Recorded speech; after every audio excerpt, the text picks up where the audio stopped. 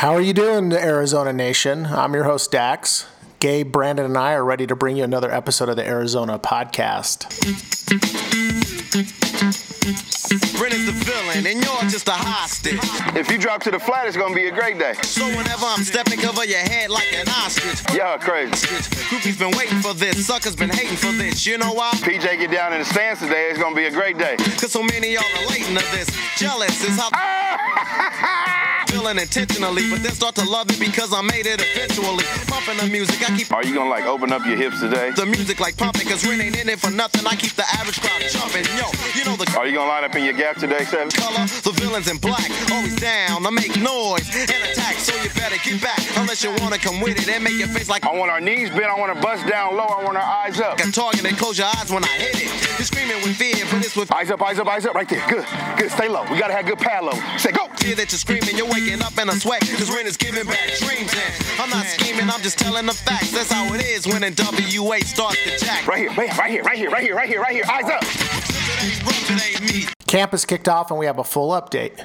Remember, we are the Echo Romeo Alpha podcast when you subscribe and search for us. Follow the podcast at Podcast Zona. Follow Gabe at Gabe_Encinas. And follow Brandon at U of A Bear Down 07. Email the podcast at EraZonaPodcast@gmail.com and like the Facebook page on EraZona Podcast. Don't forget to visit Arizona Desert Swarm for all your latest news and information and articles from Gabe and Brandon. Let's get to the news out of camp, gentlemen. Scotty Young is back. Release stated, in addition, the athletics department has determined that he will be suspended for the BYU game. Mr. Young will rejoin the team this week and be allowed to participate in practice activities.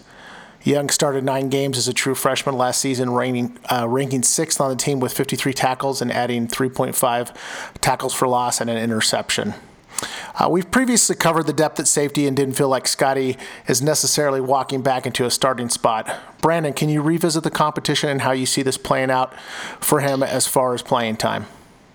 So I think he actually has he's going to have a lot of work in order to just garner playing time because Jerry Wallace, in my opinion, and in Gabe's opinion too, we think that we both think rather that he actually has that free safety spot on lock. And then you throw in Isaiah Hayes, who's actually coming back from shoulder surgery last year that kept him out all year. And I actually really think that Hayes will be able to lock down the second spot, especially since he's just an aggressive playmaker. And I think he'll complement Wallace's play a lot. And then you throw into the mix Christian Young. Gabe's talked a lot about him this week so far, but for good reason too. But Christian Young, he can bounce from free safety to bandit. Gabe and I were talking about that a little bit tonight before we started recording. And then and then you got Reddy Short, who also can bounce around multiple safety spots. But Scotty's going to have a lot of catching up to do. He wasn't even allowed to do the summer player workouts and conditioning that the rest of the team did. So he's gonna have a lot of work to do to get into game shape. But it's gonna be interesting to see how he bounces back from this. We had both Gabe and I, we had information from a pretty good source that he was going to be transferring, and then lo and behold, we get this. So it's kind of interesting development, and we'll just have to see how it plays out. So, Gabe, what do you make of all that with the previous rumors with him transferring and now this announcement? Any thoughts in that regard? Yeah, I mean, it's pretty interesting how it all played out. I had been in contact with his dad for quite some time throughout his off-season troubles and just going back and forth on email. And I think yesterday or maybe 2 days ago, he had told me that my son is transferring. And so that kind of, I know that the Daily Star had some stuff going up on his court case being pushed back, and that was going to have some complications. So figured it was related to that. And then this kind of came out of nowhere today after practice this afternoon. And yeah, something must have changed, or I don't know, maybe they had a change of heart over the last day or really 36 hours or so. Just really interesting to see that he is coming back, and really it's going to be up to Sumlin and how far he wants to throw him down on the depth chart and how much he's going to make him work to come back and see the field. like Brandon said, it's pretty much going to be Jarius Wallace starting. Isaiah Hayes probably has number 2, and then you kind of can bounce around with a few other guys. Antonio Parks played back there for a little bit. Christian Young can certainly play at free. And then you have Scotty Young, who came on strong as a freshman, but just off-field troubles and then injuries kept him off the field. So definitely one of Arizona's strongest positions right now. Kalil Tate made the cover of Sports Illustrated. Are you a curse guy, Gabe? For Madden, I'm a curse guy. I'm a big curse guy. I don't like that, but for Sports Illustrated, I don't see the harm. I mean, there's a lot of Sports Illustrated issues. I feel like those are maybe bi-weekly. But for me, I'm not too worried about it. I was actually on the cover of Sports Illustrated with Nick Johnson whenever he was here. That was my junior year where they had the fan covers. So I'm right next to Nick Johnson's head. I remember you tweeting that out because that was a huge group photo, right?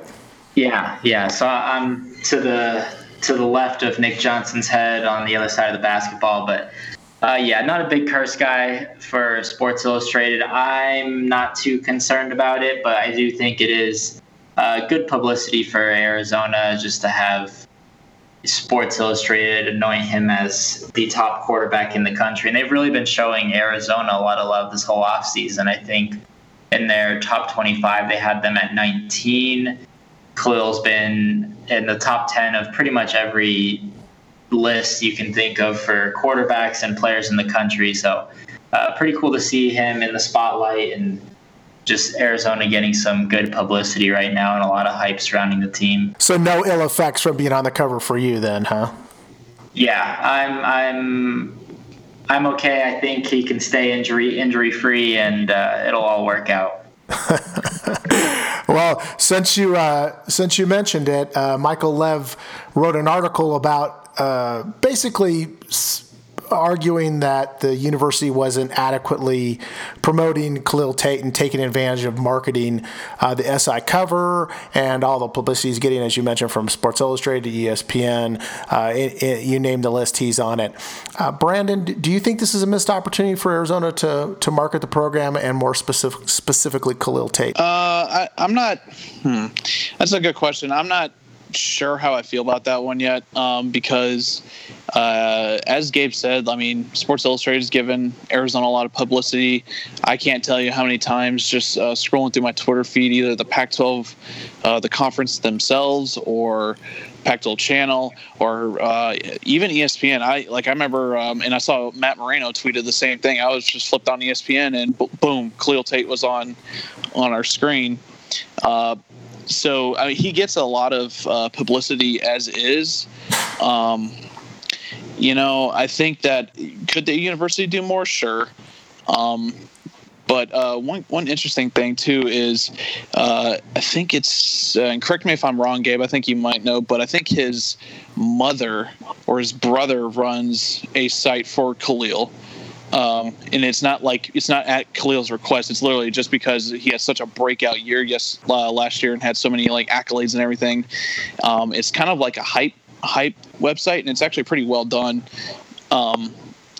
So that, if you could just follow Kalil's mom on Twitter and find that, or even one of his brothers. So, I mean, yeah, the university can do more, but it could be just Kevin Stillman just kind of being cautious at this point, which I understand. It's his first year. He wants to make sure that Kalil's more ready for the season than distracted. But I don't think that Kalil obviously gets all that distracted when it comes to that type of stuff. Just personally, but it could be just Sumlin and staff just kind of just keeping everything at arm's length, if you know what I'm saying. Yeah, I'm hearing you. It is interesting. It does seem like it's coming from Sumlin, and he feels like the guy doesn't have a whole lot of starts under his belt, sort of trying to shield him from the scrutiny and the expectations. Gabe, if the university is going to launch a Heisman campaign, shouldn't they be doing it now? And does the fact that they're not doing it make you think that they're looking towards his senior season? Yeah, it is pretty interesting because when you look back, or even just that a lot of Heisman candidates, you see a lot of the athletic programs hyping up their guys for the Heisman. Will Greer has a lot of that at West Virginia and Stanford with Bryce Love. And when Kadeem was in his final season, they were really pushing that here at Arizona. So it is interesting. Maybe it is a lot of Sumlin and just him kind of wanting to kind of lay low, maybe not set the expectations so high in his first year, because that could really set him back. Kind of how Rich Rod was maybe a victim of his own success after 2014. Kind of set the bar a little too high there. So maybe he just wants to lay low for a little bit and let Kalil just kind of operate under his first true season as a starter, and then probably work it into his senior year. I see him coming back regardless of what happens next season. I think his family is very into the big education and getting a degree aspect of it. So I think overall, you probably just save it for senior year, but it is interesting how there's really not a whole lot of Kalil Tate being sold. It's mostly just all of these other outlets that are giving Arizona the attention. But overall, I think if the numbers come up and if Arizona can start producing wins and they can get to 9-10 wins and he puts up some of the similar numbers from last season, then I think the Heisman, voice kind of speaks for itself after that. Yeah, certainly they'd gear up the campaign at that point. I do agree with you that he's likely to come back, and honestly, if he's going to the draft, it's a good sign for us. He's had a season for the ages, I would think. One thing to take out of all this, I think, is to remember that this is a regional cover, so I'm not too worried about the old curse settling in. Brandon, do you watch Brad Cesmat's Football Arizona on Fox? Absolutely not. Absolutely. That's a wise decision by you. It is my own error in judgment to even turn that garbage on because it's mostly ASU trash. This is the bozo that spent the entire last preseason telling everyone that Kalen Ballage was his vote for Heisman. Apparently they'll give a vote to anybody on the West Coast. Anyways, his show this week was basically him gleefully hoping that the curse would cause misfortune for the Wildcats and specifically Kalil Tate. Brandon, what's your take on programs that label themselves as Arizona, but only really market to the Valley? I just kind of think it's.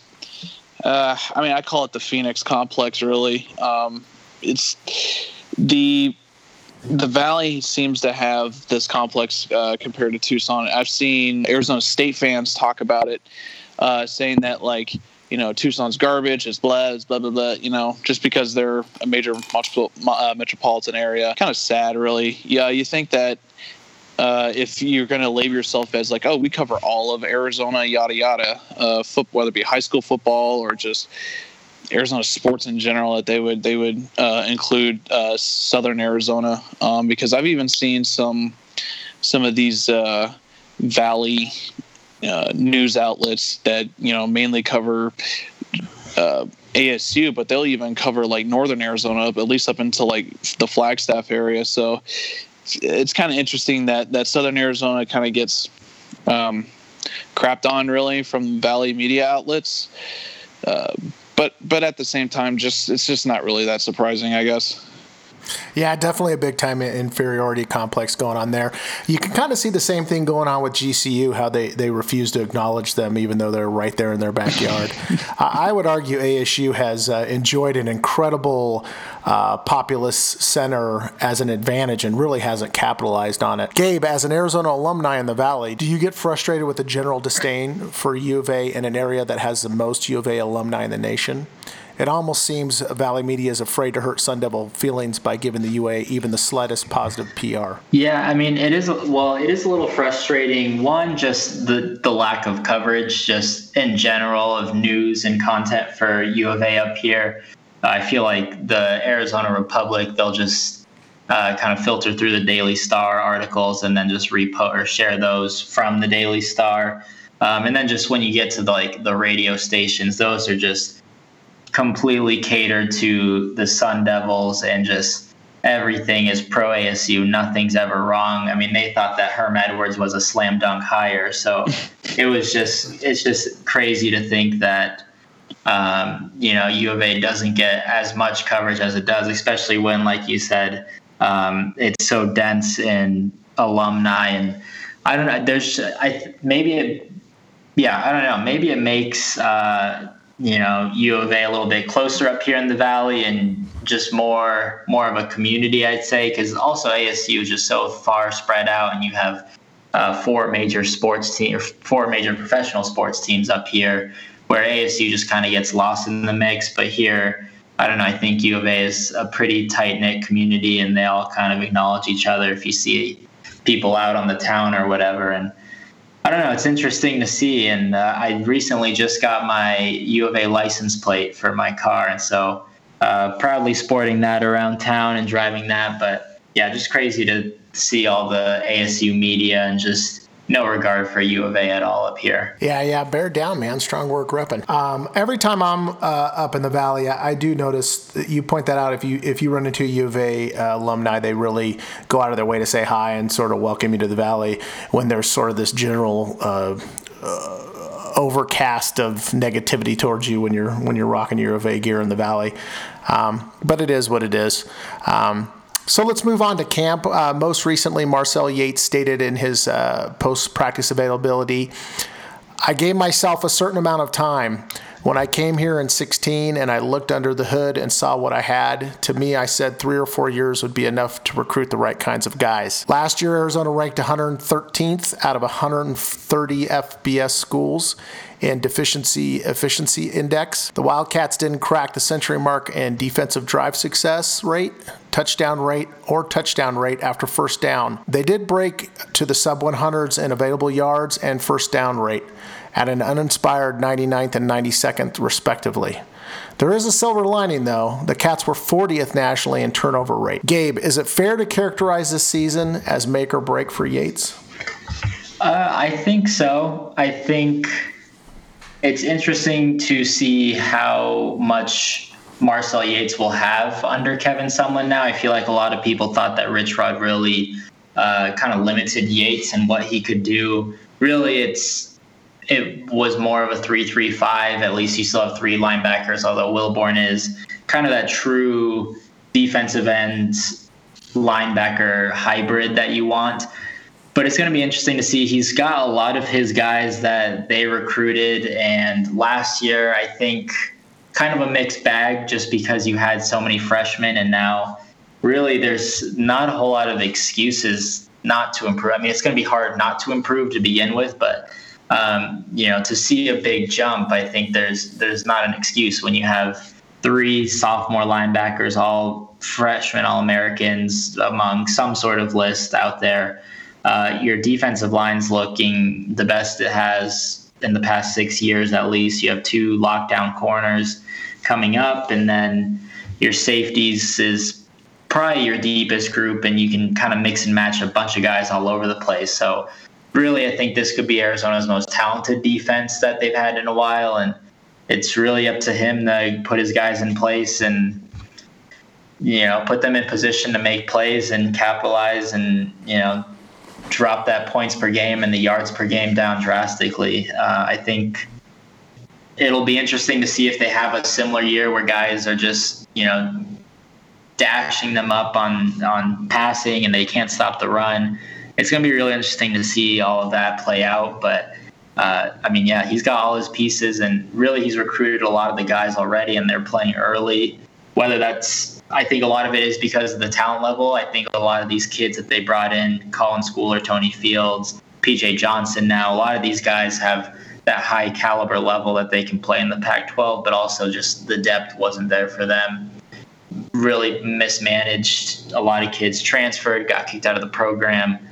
There was a lot of opportunity for these young guys to come in and step in, and they really proved that they can play. And so now, yeah, this is his big make or break year for sure. Yeah, you make a good point about the transfers and the medical retirements. I mean, it used to be a yard-long list of kids that committed to the program and didn't end up producing at the university. That certainly has been a big script flip for Yates. Prognosticators like Phil Steele put a lot of emphasis on returning players. The Wildcats, as you mentioned, are returning the Pac-12 leader in interceptions and Lorenzo Burns. They have Kylan Wilborn, who is fifth in sacks in the Pac-12 with 7.5.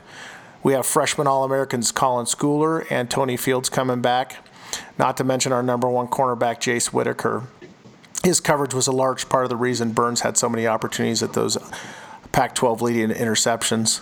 The defensive line appears to be in position to improve with the likes of Beef, P.J. Johnson. Brandon, how much improvement is possible with this team this season? I actually think that there's a lot of not just room improvement, but I hate to use this phrase, but I think we should expect improvement. I don't say like don't obviously don't have your hopes too high, otherwise it'll you know what happens. But I would say I would expect at least the defense to be better than it was last year, and even better than the past 2 years, just because. Like Gabe said, like the line, I don't remember the last time the defensive line looked like this. It looks like a college defensive line. And I don't know if you've seen pictures of Colin Schooler and Tony Fields, even Lorenzo Burns for that matter, but holy mackerel. Coach B, which is the strength and conditioning coach, Brian Johnson, that he has got these kids looking like college players now. I think, and you mentioned medical retirements. A lot of that does have to do with like injuries in high school and stuff. But I think, a lot of these kids get injured in camp and stuff. I think it was just the nature of Rich Rod's system.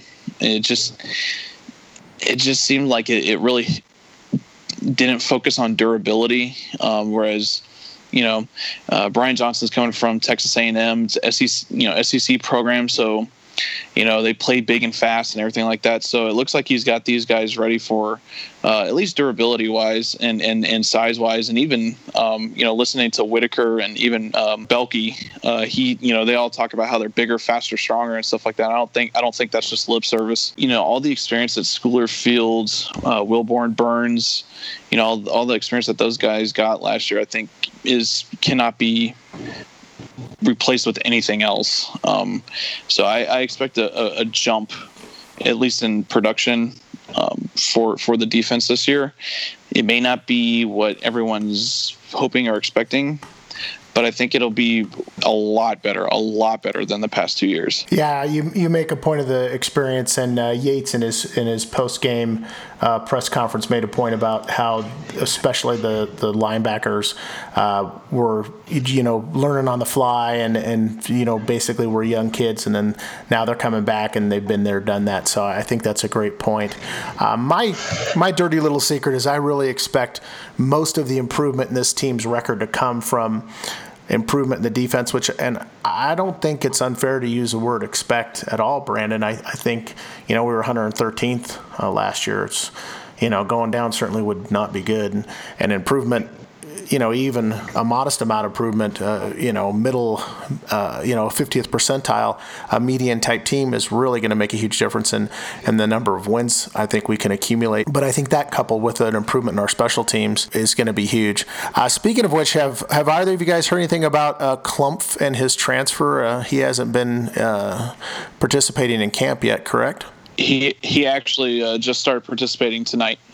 Oh, great. Good news. Yeah, I was a little worried about that, but the staff didn't seem too concerned, so good to hear that. He's going to be a big improvement for us for sure. Gabe, I know you just wrote on Arizona Desert Swarm about CBS's projection for the Cats to make the Holiday Bowl this season. The Holiday Bowl is traditionally the third best Pac-12 bowl. Would you consider third in the Pac to be a successful season? It's interesting because I waited for the comments and some of the tweets underneath the article to come out, and kind of a mixed bag. I feel like some people felt like it was a little underwhelming. I think some people are really kind of eyeing a Pac-12 South championship this year. and then some are kind of in that 8-4 range, and that's a successful season. For me, I do think that the Holiday Bowl is a success, considering it's the third best bowl. And it's hard because I don't think the Pac-12 makes the college football playoff. I'm not sold on Washington, so that automatically takes in the Rose Bowl because that's not a part of the college football playoff this year. And then you have they had USC going to the Alamo Bowl, and then Arizona. And I think that's pretty fair, especially considering, maybe the Alamo Bowl is a little bit too aggressive right now. I think it's just hard to always count USC out, but everything is in place for Arizona to succeed. And I don't rule out a Pac-12 South championship. You have a strong offense led by Kalil Tate. The offensive line is really the only worry right there. But you have J.J. Taylor back there with him. And then the defense, you pretty much return everybody. It's Kevin Sumlin, and it's a favorable schedule for the Pac-12. And, like I said, I don't think that the Pac-12 makes the college football playoff this year. So just kind of seems like a down year for the Pac-12. And I think that Arizona can take advantage. And even with that, I still feel like the Holiday Bowl is a good spot to be in. It's interesting to see the rest of the Pac-12 just because you have Utah, they have them in the San Francisco Bowl, and then Oregon in the Sun Bowl. I'm a little surprised at those, but I don't know. I feel like Utah, someone tweeted at me today, they're one of the most overrated teams or underperforming teams over the last few years. And it is kind of true. You kind of hear that, You sure it wasn't me tweeting at you, Gabe? Maybe it was. I think the word was fraudulent. Yeah, there we go. Fraudulent. Yeah. Sounds like something I would say. Yeah.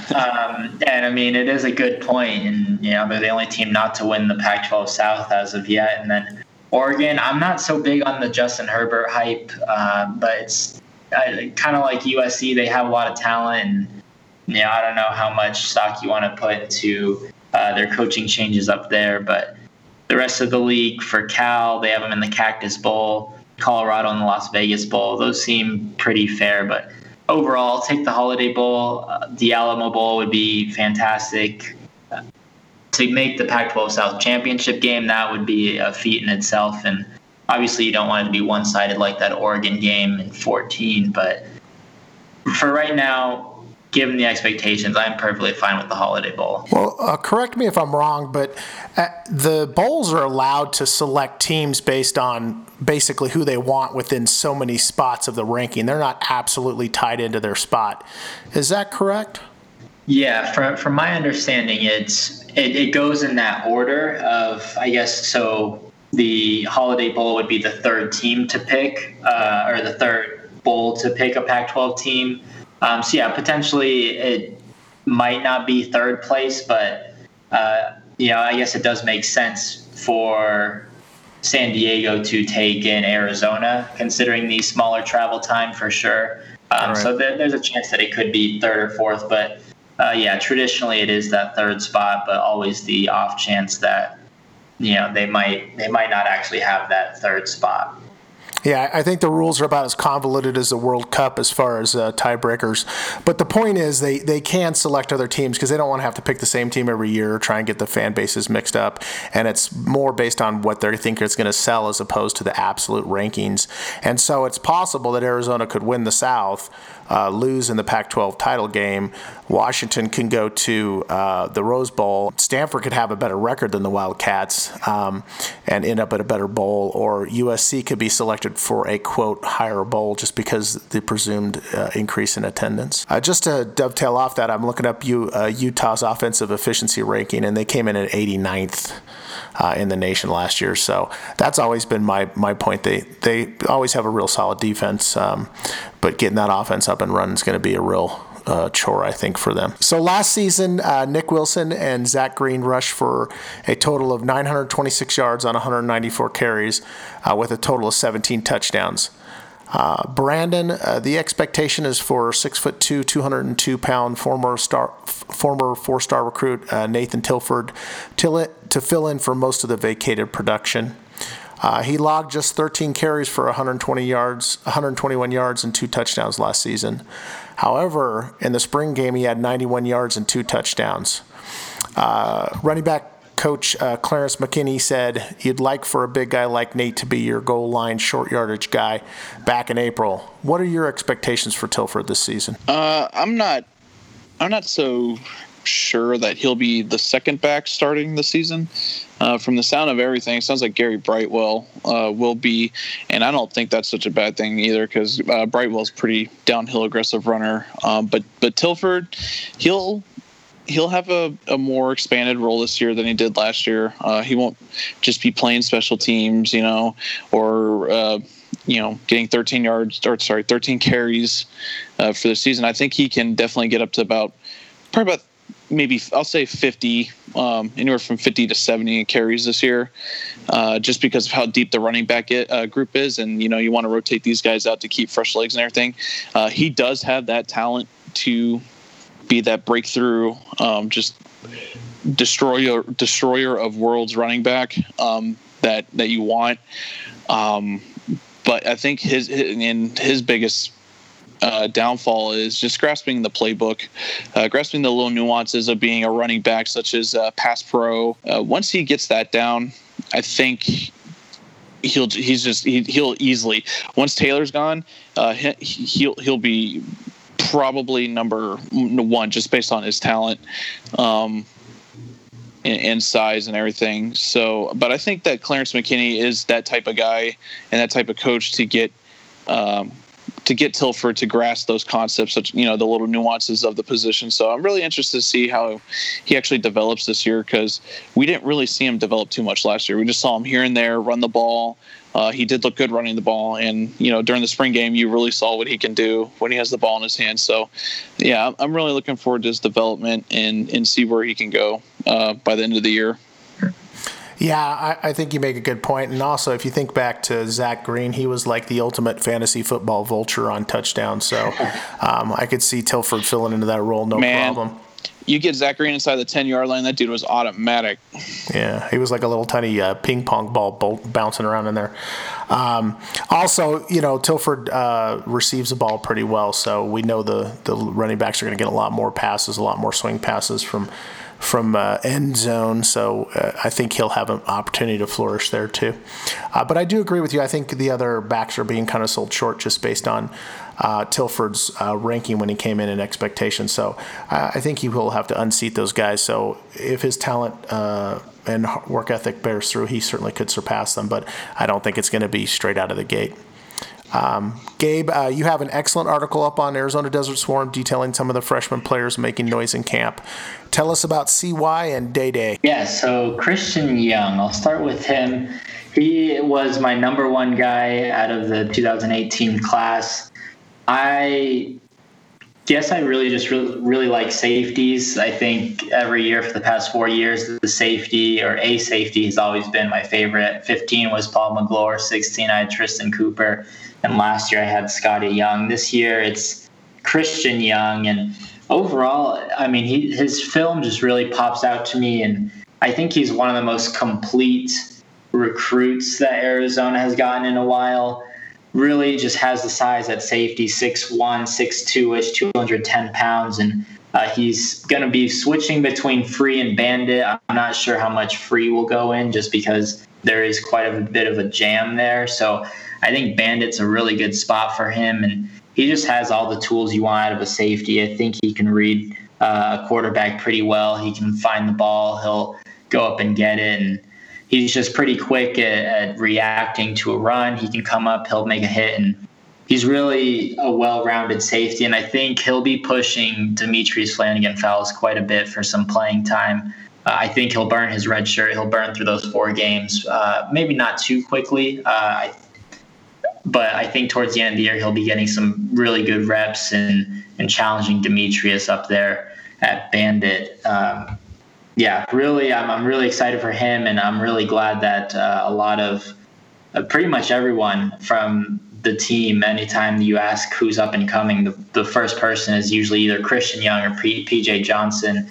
David Coleman, he was a former UCLA commit, flipped over to Arizona pretty late in the process, and he's a really interesting prospect. I think he could play 4 different positions on defense. He could play weak side. I think he could go stud, bandit, and spur.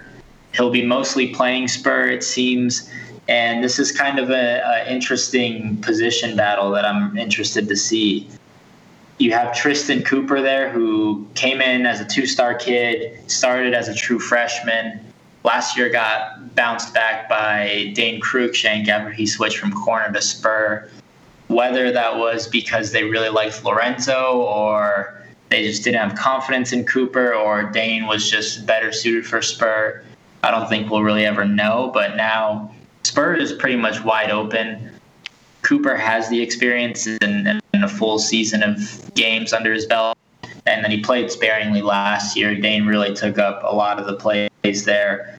But Davin is turning a lot of heads in camp, and just a really interesting prospect, really athletic, and really a downhill hitter. He's going to be all over the place next year, and I think eventually he'll start. I think Cooper will probably take the lead, but I think it's only a matter of time until Davin starts full-time and is potentially like an all-freshman Pac-12 type of guy. I think he's got a lot of potential in him and great size, 6'2", 210-ish pounds. And, he's just a workhorse and a bull on defense, and he's going to be somebody to watch this season.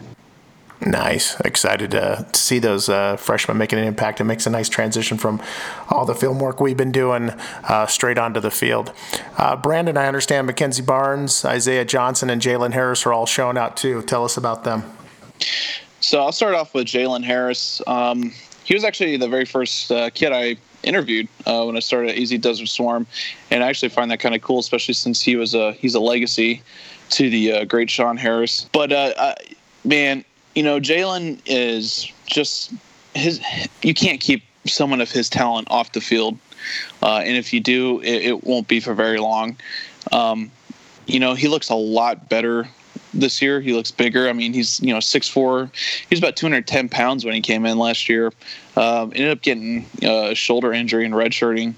So he's still, just a redshirt freshman this year. Now he's up to about 230, and is just a monster coming off the edge. He has such a quick first step that he can get past an offensive lineman without them knowing what actually happened. So right now, I would say he's third, just behind Lee Anderson. And just because Lee Anderson has a little bit more experience, but I would not be surprised by the end of the season if Jalen is actually second at the stud position, right behind Kylan. So I'm really looking forward to see what he can do this year. And then we'll move to Isaiah Johnson. You can ask Gabe. He's probably my favorite commit of the 2018 class. He's a tackling machine in high school. Always well above 100 tackles. I think he had like 140 his junior year and like 127 or so his senior year. And he came off the edge, kind of like Jalen. He came off the edge as I would call him like a stud backer in high school. So it'll be actually interesting to see what position he plays with Arizona. Gabe and I have kind of bounced that back and forth. I think he could be a stud, but at the same time play Mike linebacker. Gabe thinks he'll just stick at a Mike linebacker, so he'll probably play Mike. And I mean, have you seen this kid? He's like 6'2", 235. He just looks jacked. He looks like a college-ready linebacker. So I expect him to at least play the 4 games in redshirt this year just to get that Pac-12 experience. And then you got Mackenzie Barnes, who I think is kind of an underrated corner coming out of high school. He came out of Edison High School in Fresno, and Edison always produces a lot of really good defensive players. That's where current Arizona commit Quabena Watson's from. So, that just kind of tells you the type of players they have. Barnes, big lanky kid. He's like 6'2", 180 pounds. So he can add some more weight. But he has these long, lanky arms that he uses to disrupt plays or just like rip the ball out of the receiver's hands and stuff like that. So he's actually really good, an instinctive corner in my opinion. He's actually really good in press coverage. He has the speed to keep up with receivers downfield, and obviously the length to fight with the ball, or fight for the ball rather. So I actually expect McKenzie to see the field this year just because of the cornerback depth. I mean, yeah, you have Jace and Lorenzo, but you also want to make sure those guys stay healthy too. So Barnes is one of those people I can see rotating in with like Azizi Hearn, who's actually been making a lot of noise this year in camp, or Tim Hugh, the new guy. He actually practiced for the first time today as well. But yeah, I expect Barnes to also play some time. Yeah, you bring up that point about the guys looking really ripped, and I remember that you mentioned that picture of Colin Schooler, and the guys coming through the strength and conditioning program, like you mentioned, really have looked impressive coming out of their summer program. So they're taking advantage of those opportunities, and it's showing. Wide receiver is an interesting group. Gabe recently wrote about it on Arizona Desert Swarm. I think we all expect Shun Brown to hold down the number one spot out of the slot. The hope really is that 6'5" Sean Poindexter will live up to the expectations in his senior season. Coach Mazzone said, "I really like all those guys inside, Shun and Brian Castile and Tony Ellison. I feel really good about those guys." Brandon, how do you feel about the inside wide receiver depth? I actually like it. I mean, like you said, you have guys with experience like Tony and Shun. I actually really like Brian Castile. He very underrated coming out of high school. A very actually quick twitch muscles. He can move for a guy his size. And he has really good hands. And the only catch he had last year was actually a very remarkable 24-yard catch down the sideline. So that was just a glimpse of what he can do. And, I can't forget the little firecracker, Stanley Berryhill. He really broke out during the spring game.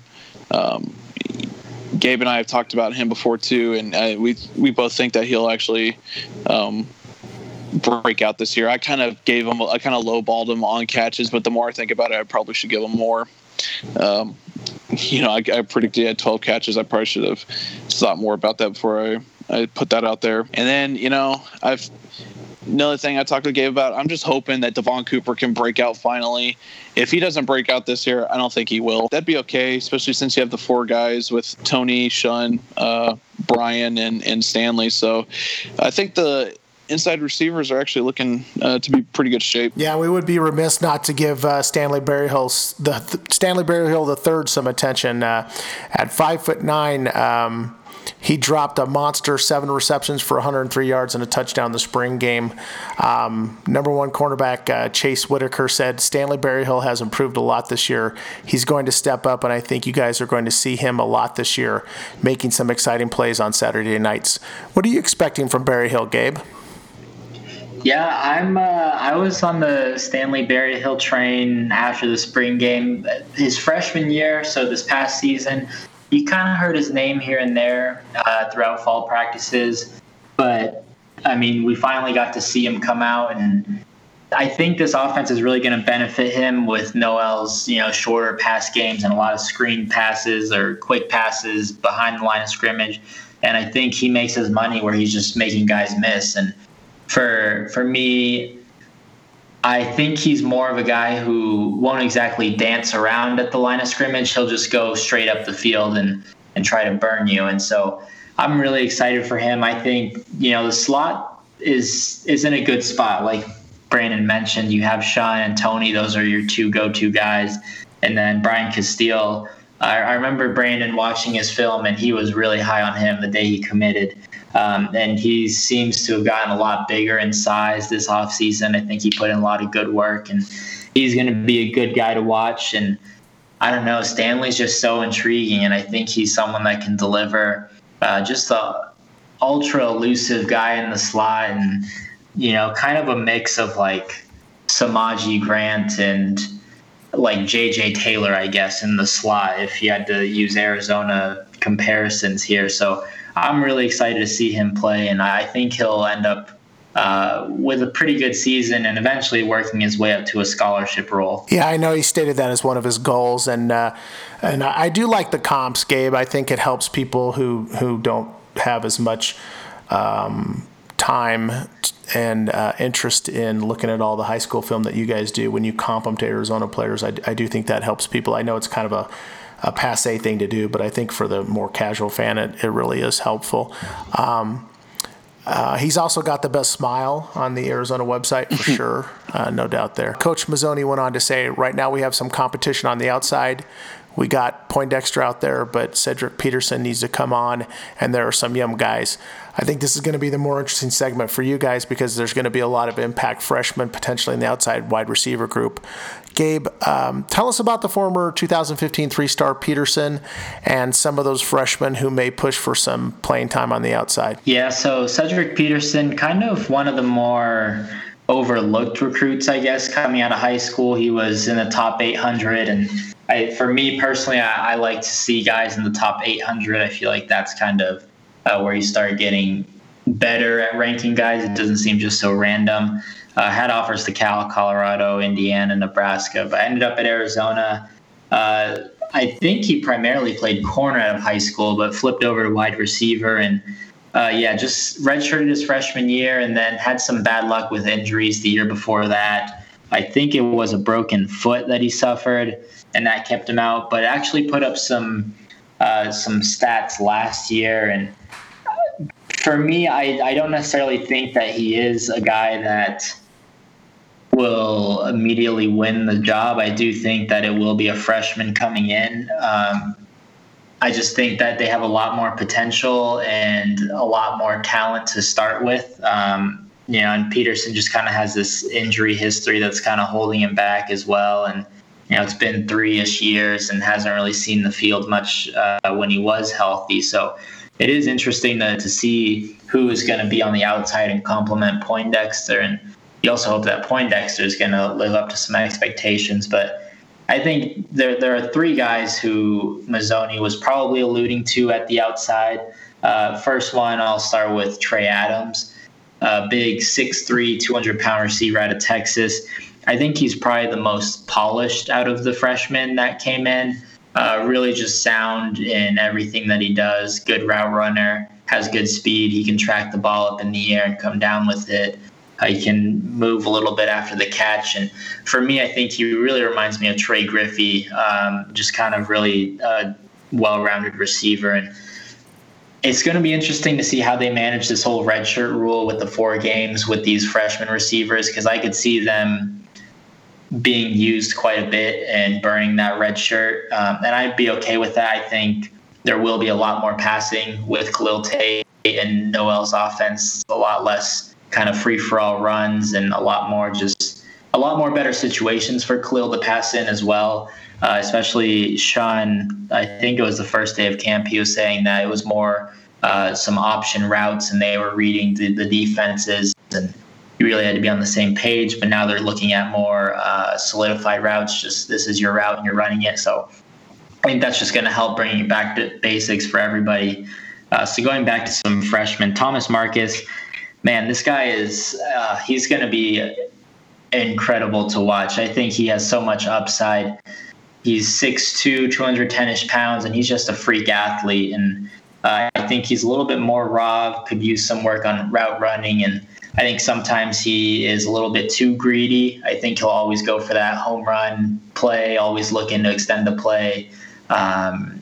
Really will just go for the one-handed catch and try to get on the highlight reel. So I think if he can kind of tone that down and bring it all together, I think he's going to be an awesome player at Arizona. He can do it all. He explodes off the line. He'll come down with the ball. He can make guys miss after the catch. And it looks like he has Stanley Berryhill's moves out there after he makes the catch. So he's going to be really fun to watch over the next few years. And I think he'll burn his red shirt for sure. And then last one, Joshua Scott.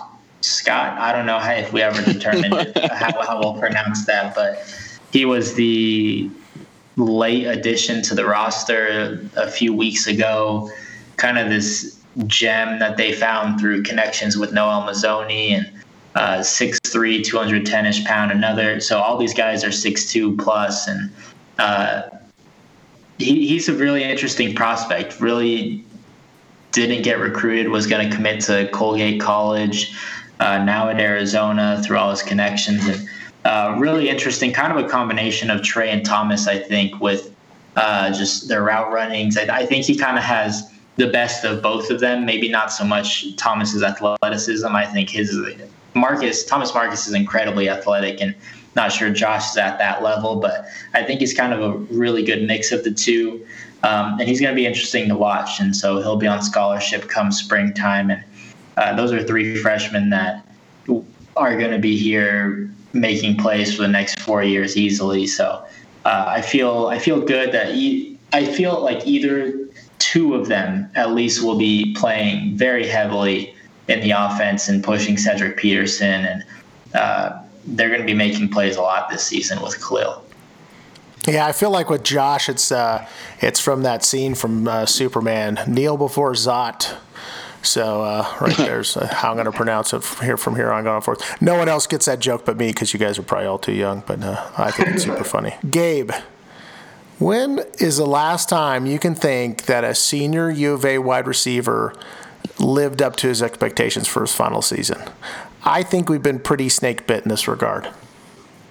Yeah, that's pretty hard to tell. I think there have been a lot of big-time receivers who you just kind of hope that they would have progressed over the years. And I think the last one that you really would have hoped for was Cam Denson, and he's now at NAU as a grad transfer.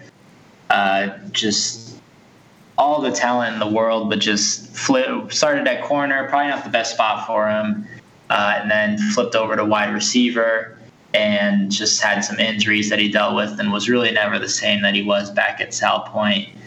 So that was disappointing. And then, let's see, Caleb Jones didn't come back for his senior year. So that was coming up. It might have been the 2015 season. So, and that was with him and Scooby together. You wish that both of them probably would have come back.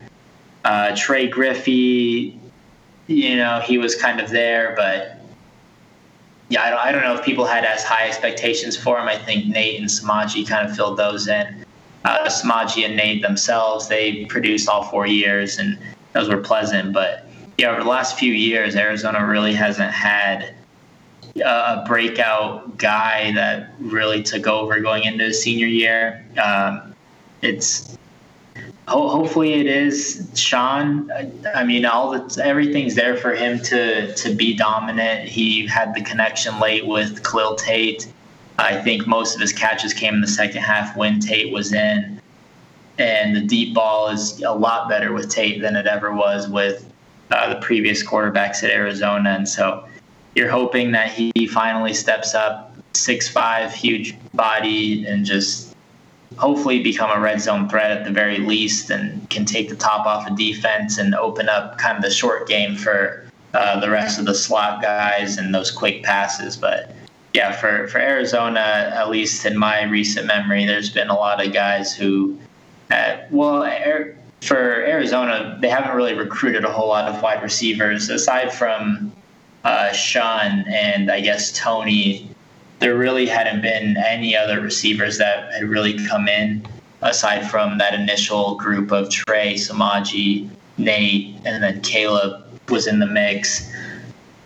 So wide receiver is interesting, and now is kind of the time that you need guys to step up. And they reloaded this past year, and you have those three freshmen like I mentioned before. But yeah, you really need Sean to step up and finally come in for his senior year. How about you, Brandon? Anybody you can think of that really put it all together for their senior year and built on their previous experience and nailed it and left riding off into the sunset for EraZona football? I thought Austin Hill did a great job. Yeah. I'm taking it back a little bit to the go back as far as you want, because you're going to have to go away. Yeah. I mean, Samaje and Nate Phillips, I mean, those guys were automatic. Those guys were legit. So I think that they made their impact, but Gabe kind of already alluded to them. But like, as for like a big receiver, Austin Hill, I thought was one that definitely did. I mean, he had a killer 2012 season.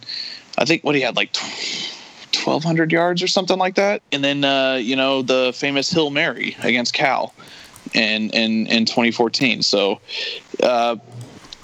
I think he was the last, we'll say, big receiver that, big-bodied receiver that left his mark.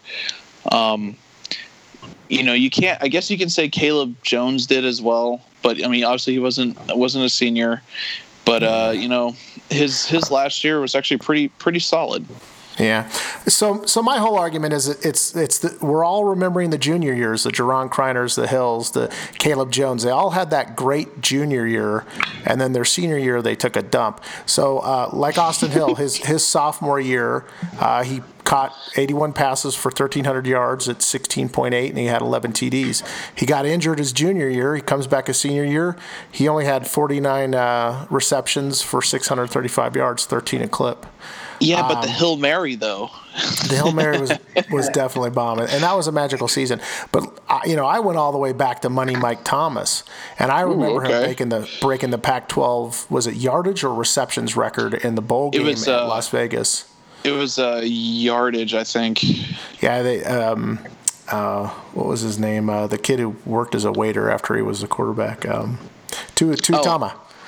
Yeah, Willie threw him that little tiny bubble screen on that last play when they had the lead. It was very not Stoops-esque, and just so he could get the record, and it was like a little 2-yard scramble, and he got it. So I remember that moment very distinctly.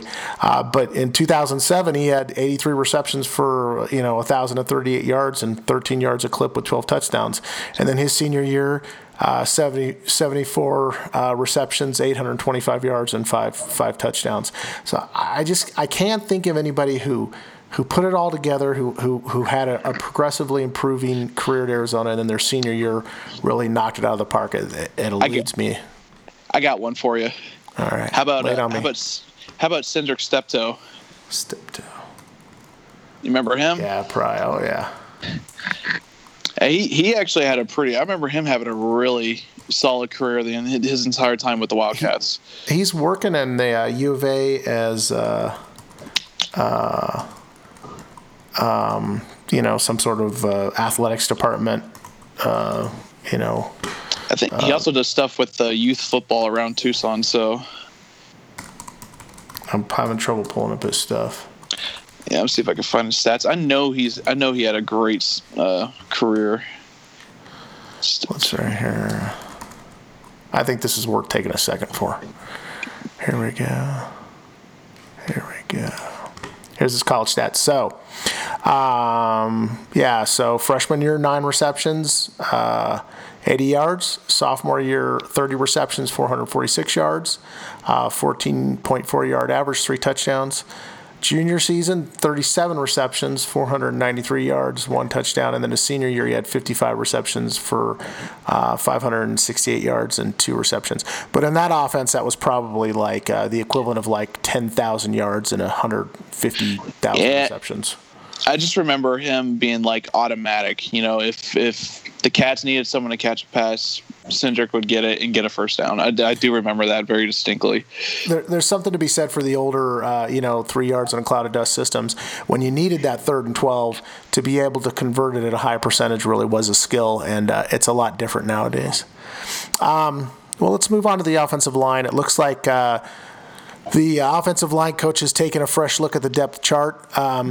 Brandon, let's hope you're right about Robert Congle's eligibility next season. He started camp taking the number 1 reps at center. Now Coach Gilbert has had 3 different guys on 3 different days taking snaps at center.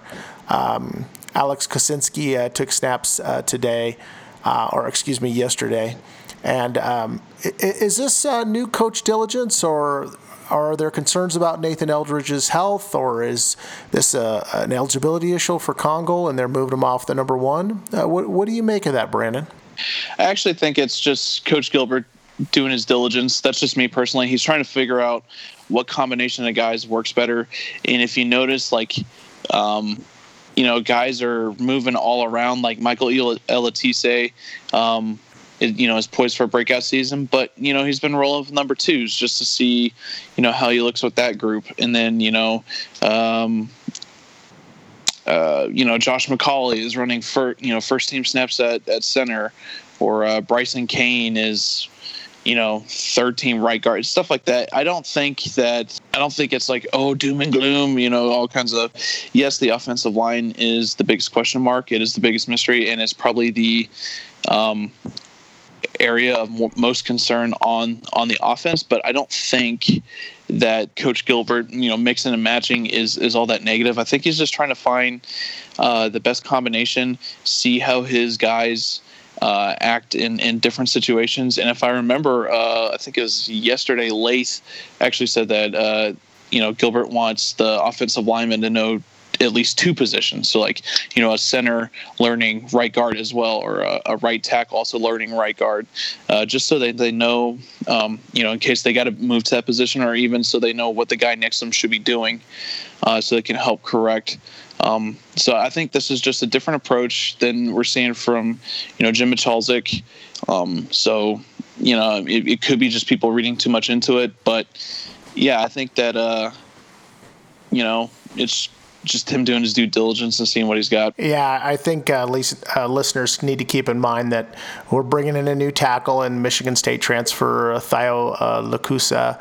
Lath Frake's going to have to sit out the first two games, and Coach Gilbert's going to have to replace 2/3 of his starting lineup, so it's certainly reasonable for him to get a fresh feel for everybody. Gabe, if you had to guess the starting five today, how do you see it playing out by the end of camp?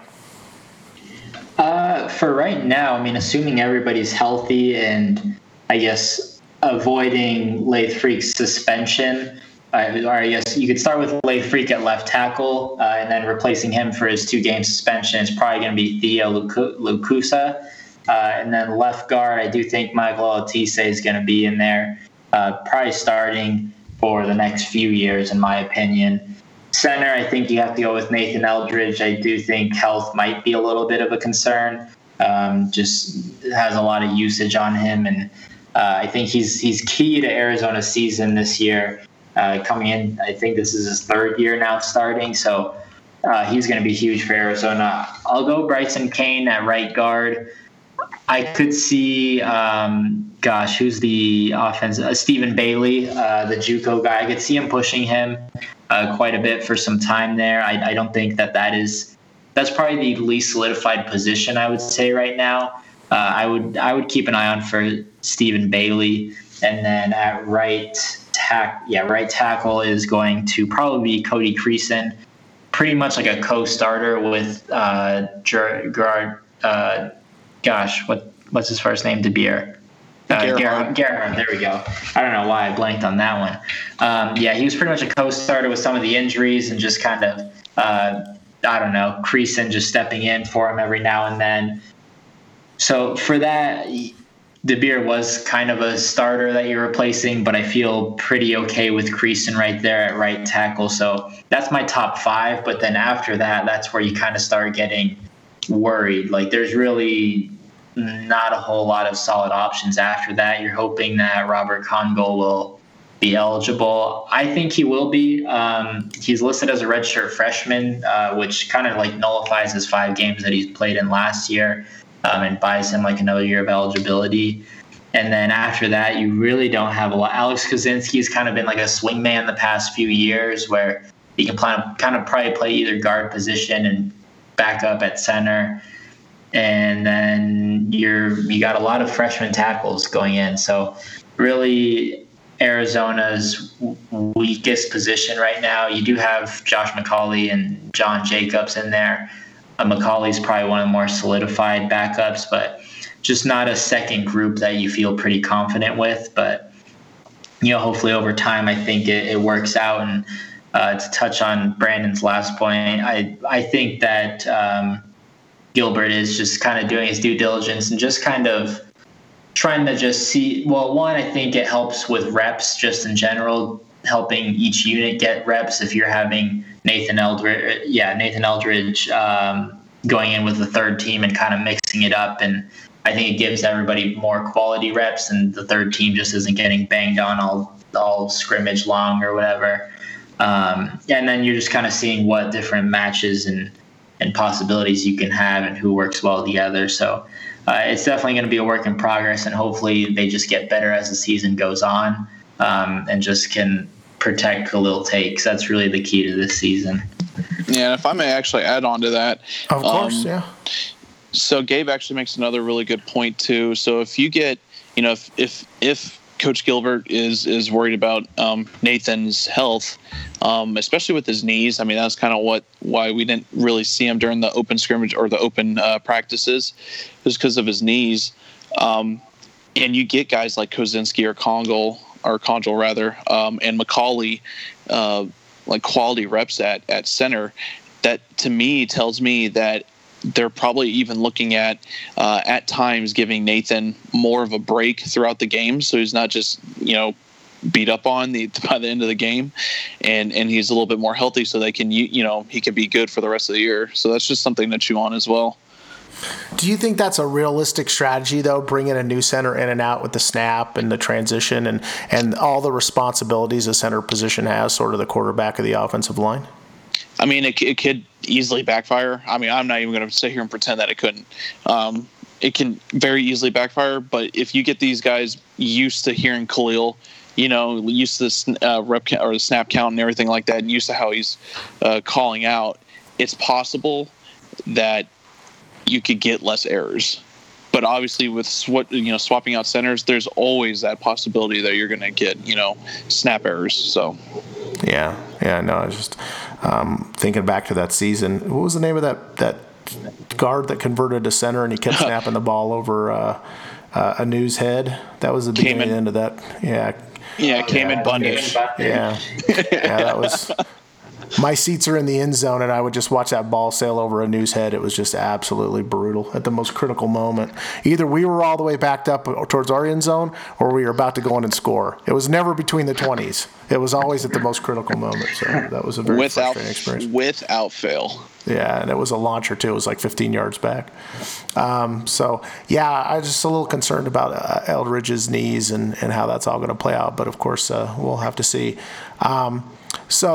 You guys have mentioned it a couple times, but the buzz from camp is Tate is really living up to expectations at guards. I think you guys have kind of touched on it. Do you guys want to expand any more on what you think about his potential ceiling? Because his recruit status was one of the better recruits ever to come to the university, at least in recent memory. And I think it's a position where it doesn't have a lot of the glory to it, but it's a critical one, and he could end up being an all-time Wildcat. I think the fact that he's a big, strong kid, solid base of skills when he got to college, and he's that type of player that loves being taught, wants to be taught, and that coaches love to teach. So I think that his ceiling is, I guess, for lack of a better phrase, through the roof. It's well past the ceiling. The sky's the limit for him, in my opinion. I think that. He could definitely go down as one of the all-time great Wildcat linemen. And Gabe, if you want to expand on that. Yeah, I mean, I think it's interesting just because, one, Arizona really just did not hit on a lot of four-star guys over the last few years. Tate was, I think, number 12 or 13 overall all-time for Arizona. And at least like in the Rich Rod era, you had guys like Keenan Walker kicked off the team, Cam Denson medically retired. You had Marquise Ware and Jamadre Cobb really hindered with injuries almost immediately as soon as they got there. I think you had a few Nick Wilson, probably the most heralded recruit that actually performed, but even then kind of had a real rough junior year, and then senior year, I think that trio really helped them. But anyways, those are like some of your marquee guys that Rich landed and just never really panned out to do much. But I think Tate actually has everything. I think he's in line to be a 3-year starter here at Arizona and finally step up as a big time Rich Rod recruit that actually performed. And I think this is his time. I think his ranking was interesting because just coming out of Hawaii, there's not a lot of talent. And I remember during his recruitment, when I spoke to him, he went to the opening in Beaverton, Oregon, and he was saying that it was just a lot different, just going up against the top dogs from all across the country. He said when he was on the islands, he's the top dog, and now he's going up some of the best competition that he's ever faced. And so I think that was really good for him and his development. Now coming in, I think he's in a good spot, and he's going to be between Lath Freak and Nathan Eldridge, your two veterans on the offensive line and two of the most experienced guys on the roster entirely. So I think he steps up into a good spot. I think, he's a really nice guy off the field, but he can get nasty on the field and he'll get after it. And I think that left side is going to be pretty strong. Yeah, another thing about him that's real nice to root for is he's a kid who just wanted to be a Wildcat, and I think his potential is the league, and I'm hoping to someday be looking back on a Brewski Gronk-esque career in the NFL and his contributions at the U of A, and so I think he's an easy kid to root for. So looking forward to seeing how things pan out this season. I think you guys made some good points about the line. It's going to be a work in progress. It's going to be something that's going to develop over time. And I don't think that what you're going to see in the BYU game is necessarily what you're going to see in the ASU game. And so, and maybe not even from the personnel or the positions, but certainly not how it functions in totality. So I think that's going to be a real interesting evolution and by far the biggest thing to keep an eye on. My other little dirty secret is I don't think Tate is going to have as big an impact on our overall improvement, because I think the offensive line transition is going to be a big challenge for him. I also think defenses are really going to come looking to stop him specifically. So I think our success this season, which has been pinned pretty high, is going to hinge a lot on our defensive and special team improvements, like I pointed out.